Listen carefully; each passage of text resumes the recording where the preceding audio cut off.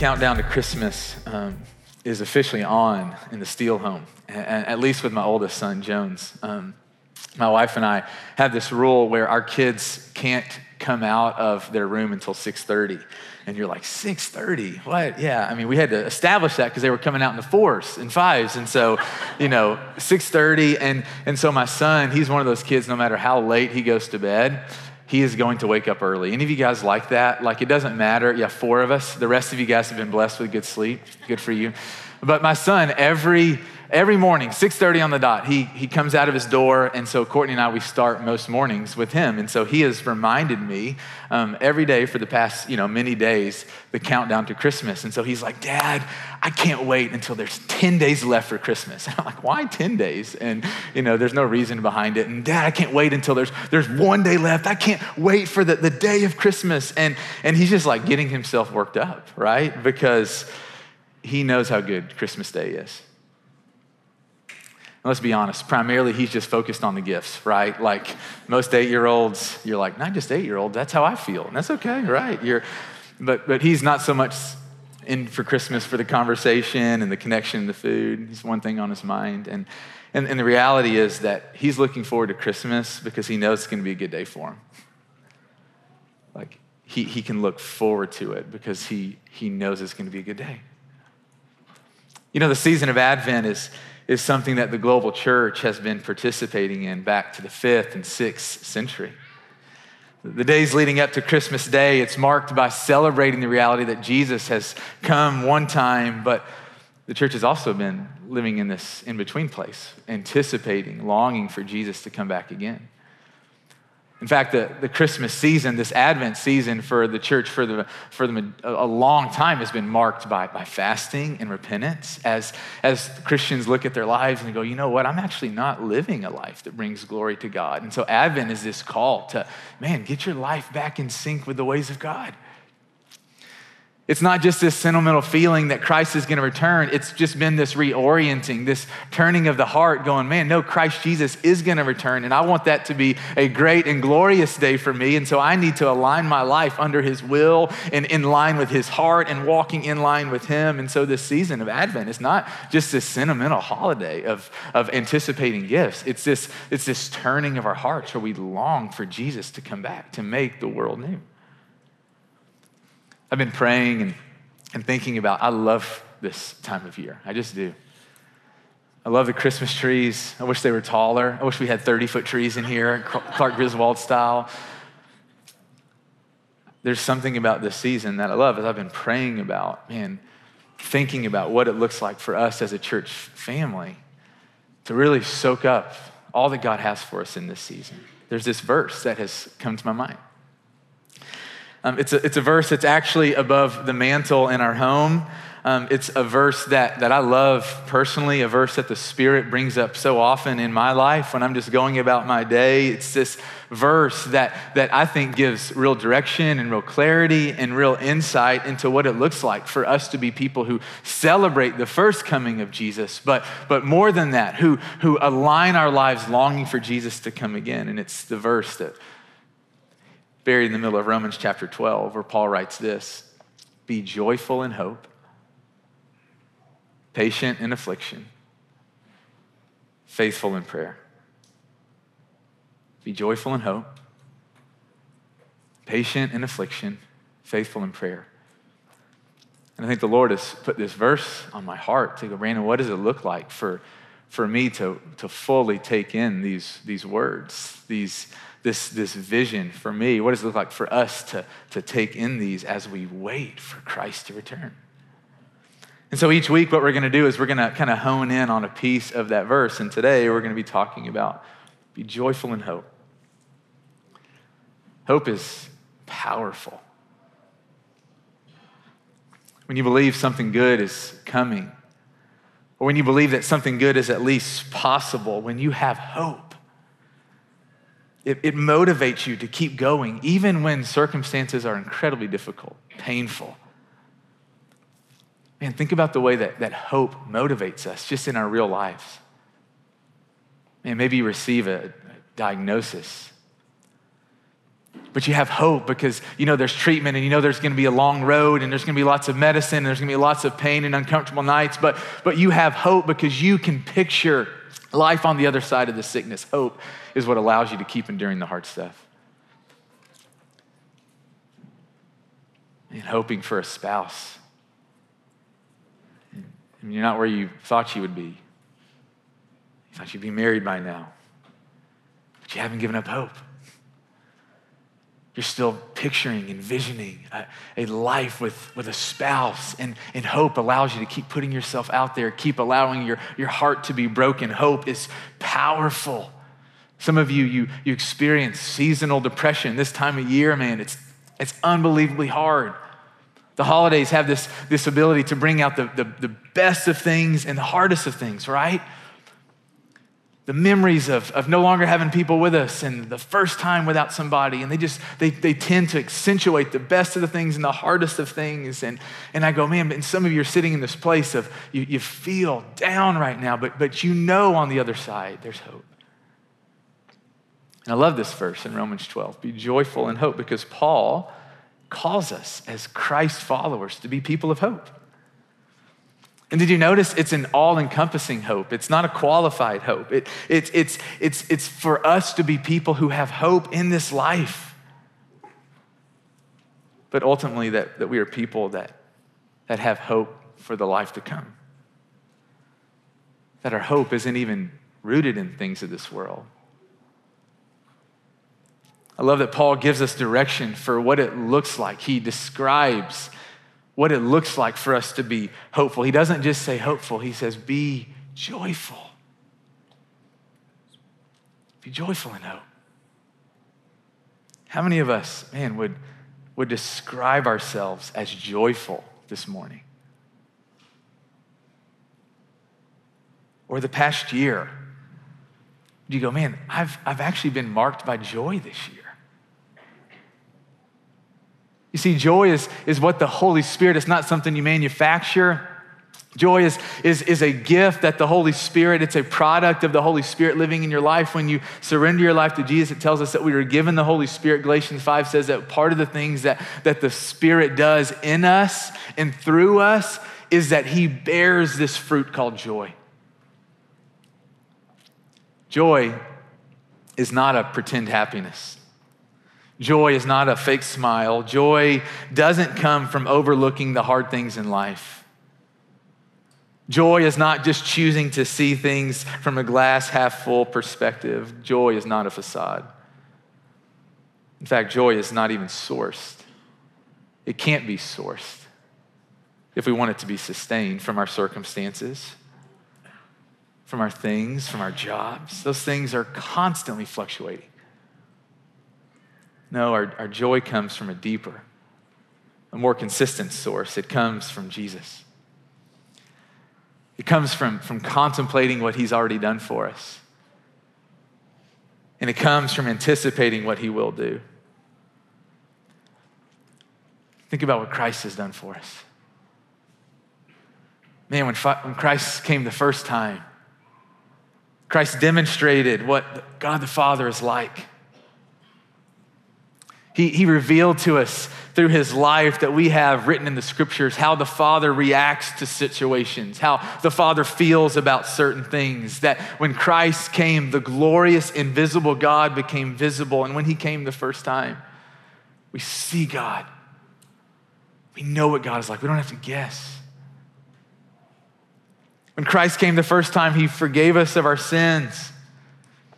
When Christ came the first time, he gave us the Holy Spirit. And when the Spirit came into our lives, each of us have been given spiritual gifts, gifts of encouragement, gifts of faith, gifts of words of knowledge, gifts of wisdom, gifts of prophecy, gifts of healing, gifts of serving, gifts of giving, that when the Holy Spirit came, you and I were given the ability to contribute to the body of Christ, to the building up of other people. When Christ came, all of these things came with him. And when we contemplate what happened the first time Christ came, when we really think about it, part of our joy comes from that. So in this moment, in the seats that we're sitting in, there's a place for us to be rooted in deep joy because of what Christ has already done, what Christ has already given. But ultimately, man, the other part of our joy comes from what we haven't yet received. And that's where I want to spend our time this morning. Our joy comes from what we have received, but a big portion of our joy comes from what we haven't yet been given. I love Matthew chapter 5. Earlier this week, I think the Lord was putting this passage of scripture on my heart, and I'm like, man, this is kind of unexpected. I like to teach just the birth story of Jesus. I love just kind of hovering around Matthew 1 and 2 and Luke 1 and 2. There's something so beautiful about every year just looking at his first coming. But this year, I felt like the Lord was leading me in a different directions. Led me to Matthew chapter 5, the Beatitudes. The first 11, 12 verses of Matthew chapter 5 is where we're going to be this morning. And where this is in context, Jesus has been born. He lived 30 years of his life kind of in obscurity. Gives his life, he gets baptized, he's filled with the Spirit, goes into the wilderness for 40 days. He's tempted by the enemy. He comes out of that. He's traveling around. He's preaching. He is healing. In Matthew chapter 5, it says that the crowds were gaining favor. Jesus was gaining favor with the crowds. It says the crowds were coming to him, and this is what Matthew chapter 5, verse 1 says. It says, now when Jesus saw the crowds, he went up on a mountainside and he sat down. And his disciples came to him and he began to teach them. Matthew 5, verse 3. And he said, blessed are the poor in spirit. Blessed are the poor in spirit, for theirs is the kingdom of heaven. Is this honestly what they expected him to lead with? I mean, you go back in Matthew 4 and it says that verse 24, news about him spread all over. People brought to him all who were ill with various diseases, those suffering with pain, the demon-possessed, those having seizures, and the paralyzed, and he healed them all. I mean, there's momentum, there's power clearly coming from Jesus, and he has the crowd's attention. They travel out to the place that he is sitting, and the thing that he starts off his sermon with, blessed are the poor in spirit.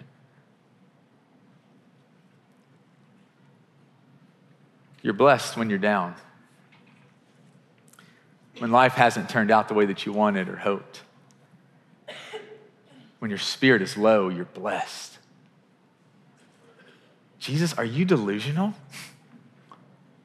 Jesus, are you so disconnected from the real life? Like you're living in heaven. Do you even have any idea what you're talking? How in the world do you know what I'm going through? How in the world could you say that? Do you know how hard my life has been? How can you say blessed are the poor in spirit? You know, Jesus actually wasn't disconnected from real life. He spent the first 30 years of his life around real people. He didn't grow up in a palace like a king, being waited on hand and foot. No, he was born in a barn. And not like a Nashville wedding barn. Like those would be pretty awesome to be born into, like a real barn. He was born to poor parents. I mean, if you grew up poor, life is harder when you're poor. It just is. He grew up as a refugee.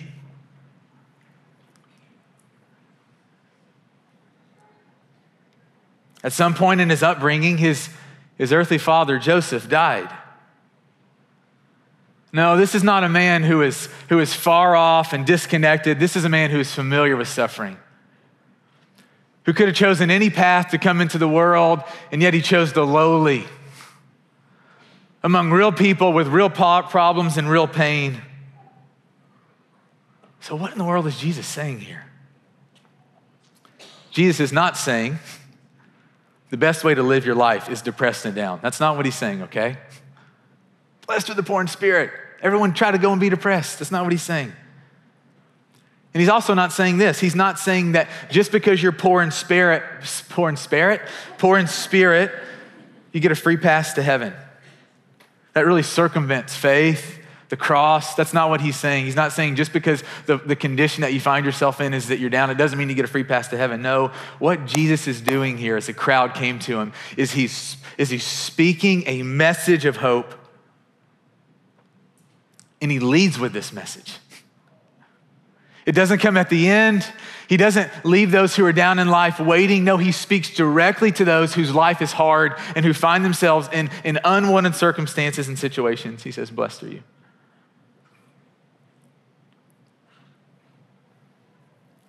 This is a message of hope. If you find yourself in a place where you're lacking in spirit, where your heart is heavy, life hasn't turned out the way that you'd hope, Jesus says, with me. And that's key, with me.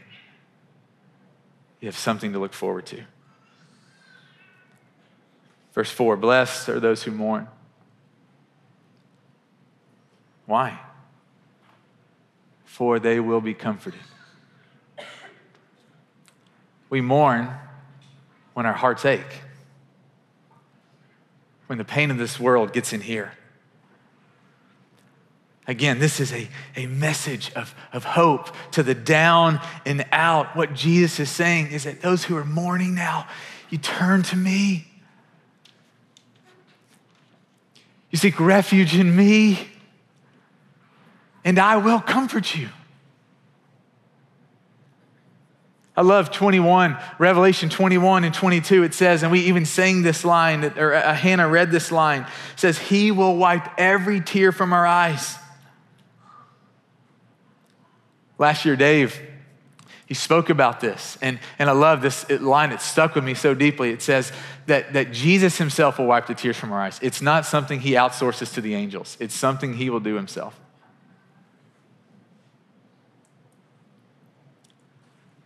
Man, this message of Jesus to the down and out is intended to stir up anticipation, faith. That when you really believe relief and comfort are coming, it enables you to endure. Some of you this morning, you come here and you're mourning someone. Someone that you love, someone that you lost, someone who is in the Lord. And this morning, your heart just hurts. This season, this year, the 2 years, your heart just hurt. You miss them. And the reality is that part of the way that you'll experience comfort is you'll see them again. Resurrection is one of the greatest gifts of following Jesus. Seeing the people who've gone before us, people that your hearts miss and you long for, part of the way that you receive comfort. You'll see them again. Blessed are the meek, verse 5, for they will inherit the earth. Jesus' teaching shifts here. He starts the sermon by speaking into circumstances that are really beyond our control. How many of us can control the mourning, the hurt that comes our way, the poor in spirit? We can't control those things. Now we get to choose how we respond. No, but Jesus changes here. He starts speaking into the choices that we get to make. He lays out this beautiful path. Blessed are the meek. Blessed are the meek. You choose meekness. What is meekness? Man, it's the word, it means humility. It means gentle. Meekness is the opposite of proud and arrogant. He says, blessed are the meek. How many of you would describe yourself? How many of you, your spouse would describe you as meek? Or your best friend who actually knows you? We can fool ourselves. Man, ask someone who loves you in humility, hey, am I a meek person? And then prepare for how they answer. Don't be defensive. Jesus says, blessed are the humble, the lowly, those who don't elevate themselves, who aren't arrogant, who aren't haughty. God has a way of humbling us in this life. I remember my sophomore year of high school, played football. And my sophomore year, I was starting quarterback. I got to start as a sophomore, which is crazy. And I did not handle that really well. So just full of myself, so arrogant. I remember my mom, she's a prophet. She's not in the Bible, but she's definitely a prophet. She says, Brandon, pride comes before a fall. And I'm like, don't you put that on me. She says, no, you need to understand, if you choose to keep being proud, this is in Proverbs 16. Pride comes before destruction, a haughty spirit before a fall. Several weeks later, 5th game of the season, we're in the middle of a game and I tear my ACL. Go through surgery, rehab. My mom never brought it up again. She wasn't like, told you so. She didn't have to. I'm not saying that God allowed, he made that happen. But I go, man, that season of my life, God used to break my arrogant spirit. And I'm not saying that God might allow you to go through your whole life and be arrogant. But there's gonna be a really high cost to that, a high price to pay if you choose to keep being arrogant and haughty. No, take the lowly path. Walk in humility. Think more of others. Lift others up. Call out life in others. Don't just be so fixed on you. He says, blessed are the meek. They will inherit the earth, the kingdom of heaven coming down to this earth functioning as it intended forever. Revelation 22 says that the tree of life will bear fruit every season. Who's ever heard of such a thing? That the life to come is marked by fruitfulness. Should you choose to live your life in humility and meekness, you'll inherit the earth. Keeps going. Blessed are those who hunger and thirst for righteousness, for they will be filled. That word righteousness, it's a word in Greek, dikaiosune, and it means righteousness, but it also means justice. Jesus says, blessed are those who long for things to be right in this world. Who, looking at the injustice and the sin and the rebellion going on all around our world and in our country and in our city, it feels like hunger pangs. It feels like thirst, that you long for it to be right. You long for it to be made whole and just and beautiful. It's why so many of you got into counseling careers or nursing or a police officer or a social worker or a teacher or a lawyer, because you care about there being rightness and fairness in this world. You care about helping kids learn how to read because you know it'll set them up. You care about the law operating the way that it should. You care about people receiving fair treatment. You care. He says, you're blessed. You're going to be filled. Don't turn off that longing of your heart. Verse 7, blessed are the merciful, for they will be shown mercy. Now listen to this. There's a promise here. If you're merciful, you will be given mercy. And I'm just telling you, if we really pan out, if we can think ahead, there's gonna be a moment where each of us stand in front of Jesus, perfectly holy Jesus who never did anything wrong, who never sinned, who knows our thoughts and who knows our sins. And I promise you in that moment, we're not gonna be going, hey, Jesus, think about all the great things I did. We're gonna be begging for his mercy. And Jesus says, if you want to receive mercy, give mercy. It's hard to do. You don't usually have to give mercy to people that you just love and think the world of. Maybe on the holidays you do, right? Blessed are the merciful. Verse 8, blessed are the pure in heart, they will see God. Katharos is a Greek word. It means pure, it means clean. Blessed are those who have a clean heart, a pure heart. Man, none of us have that. All of our hearts are diluted with sin and with selfish ambition. And no, but what he's saying here is that when you give your life to Christ, he gives you a heart transplant. Like genuinely, you're born again. You're given a new life. This is a promise in Scripture. You turn to Jesus and he literally changes you from the very center of who you are. It's literally what happens when you give your life to Jesus. He changes you. There's transformation. He says, blessed are you who understand that you need a new heart, who understand that you need Christ. He says, you'll see God.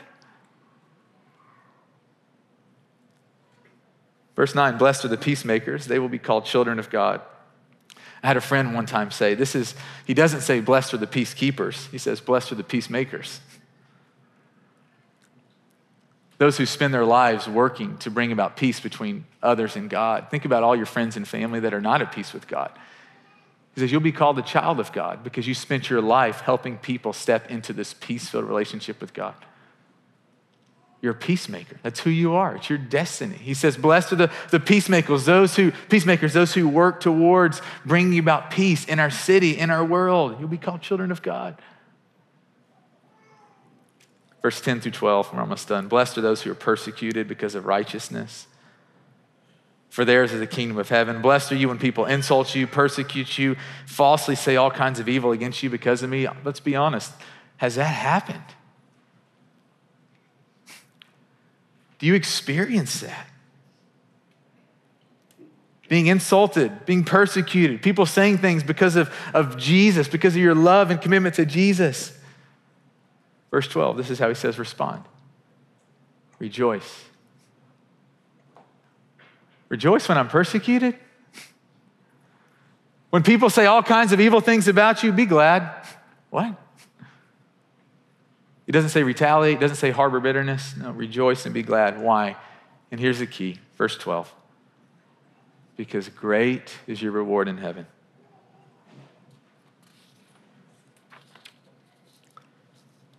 This teaching of Jesus, choosing to live this way, Jesus says a rich reward is coming. You know, my son and all my kids, they anticipate Christmas each year because of what Christmas has been like in the past. If Christmas was a downer every year, like no gifts, no surprises, I'm just telling you, they don't look forward to Christmas. But he looks forward to Christmas because of what he's received in the past. And when we consider what we've received in the past from Christ, if we really consider what he brought to us the first time, when we see his heart, when we see his love, when we see his commitment to the family, what he was willing to do for the Father, what he was willing to do for us, when we really look at Christ, if we think about the down payment that we received initially when he first came, how much better will the full inheritance be? To have access in the flesh to Jesus of Nazareth, the Son of God. To live on this earth with no pain and suffering, no Satan, no more death, no more disease, no more struggling financially, no more struggling with food, no more struggling to make ends meet. And we wait. And we take these words from the Beatitudes to heart. And if Jesus made these promises, if this is what we can expect, he will deliver. He will deliver. So what do we do in the waiting? What does it look like for us this morning in the waiting? Receiving, being thankful for the gifts of forgiveness and the Spirit and the God's family. I mean, how great is it to be a part of God's family? Gosh, it's amazing. You're just so awesome. You have so much to bring. You have so much to offer the family. We are his family. We are his people. We get to be together forever. What a gift that he set us in family. What do we do in the waiting? Some of you this morning, man, as you wait for Jesus, some of you, your joy has run dry. Question asked at the beginning, man, are you a joyful person? You go, no, not. I'm really not. This morning I was praying and just trying to ask God, would you help me this morning? And I felt like the Lord was just saying, hey, there's a reason the joy of the Spirit is not coming out of you. There's something weighing on you.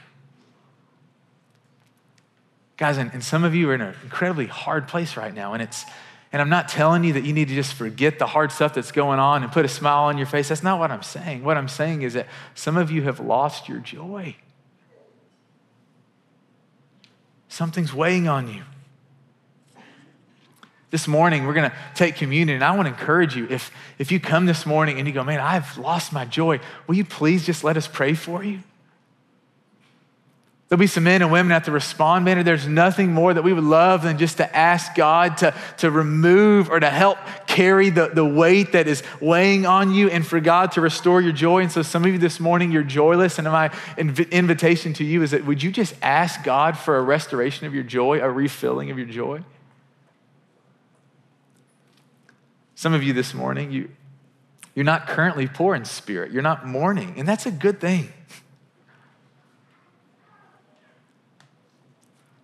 But maybe you're around some people who are.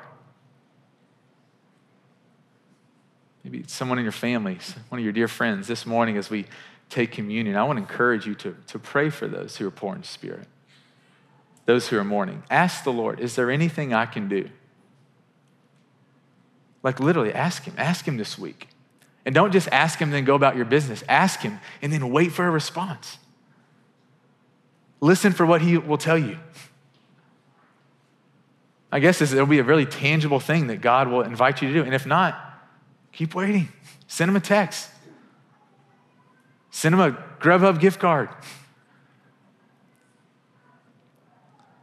Pray for those who are mourning, who are poor in spirit. Some of you this morning, something from the Sermon on the Mount stung in your heart. You're like, oh, that one hurt. I've not been merciful. And I've not been meek. Repent. Share it, confess it, bring it into the life. The people around you know it. Hey, I've not been meek. Yeah, I know. Like they're not going to say it because they're kind, but they know it. Hey, I've not been merciful. Man, it's so beautiful when people just acknowledge their sin. Because then you can walk a different path. Share it. Pray for each other. If someone shares something like that with you, hey, I haven't been merciful, do not go, you're right, you haven't been. Be merciful. You want to receive mercy, right? Be merciful. Pray for each other. This morning as we take communion, man, let's really lean into Jesus this morning. He's here with us. So we break the bread, as we drink the cup. Listen to what he's stirring in you. If you need a prayer, come Respond Banner, gather people around you. I want to invite you to stand up. I'm going to pray for us. And then after I pray, we'll go take communion. And so, Lord, this morning I was driving in, and the wind was blowing so hard. Just leaves and trash, and things were just going all over the place. And Lord, trees were bending and stoplights were shaking, that there was just power in the wind. And Lord, I pray that right now, would you stir up, would you blow through a spirit of joy? Jesus said, as we sit in this place of hope, that our church would be filled with people that are truly joyful. God, that our joy would bear witness to your goodness, to our hope in you, to our love for you, that our joy would be shared with people around us, that we would invite others to receive the joy through you, Jesus. It's not because we're so good, it's because you're so good. And so, Lord, I pray for a fresh just filling of joy right now. A lifting of the burdens and the heaviness and the hardness, and a filling of hope of the good things that are coming. So blow through us right now, Lord. In the name of Jesus we pray. Amen. Let's go and take communion. If you want prayer, receive prayer. For the rest of you, go grab communion, come back to your seats, share with the people around you what's stirring in your heart this morning. I love you.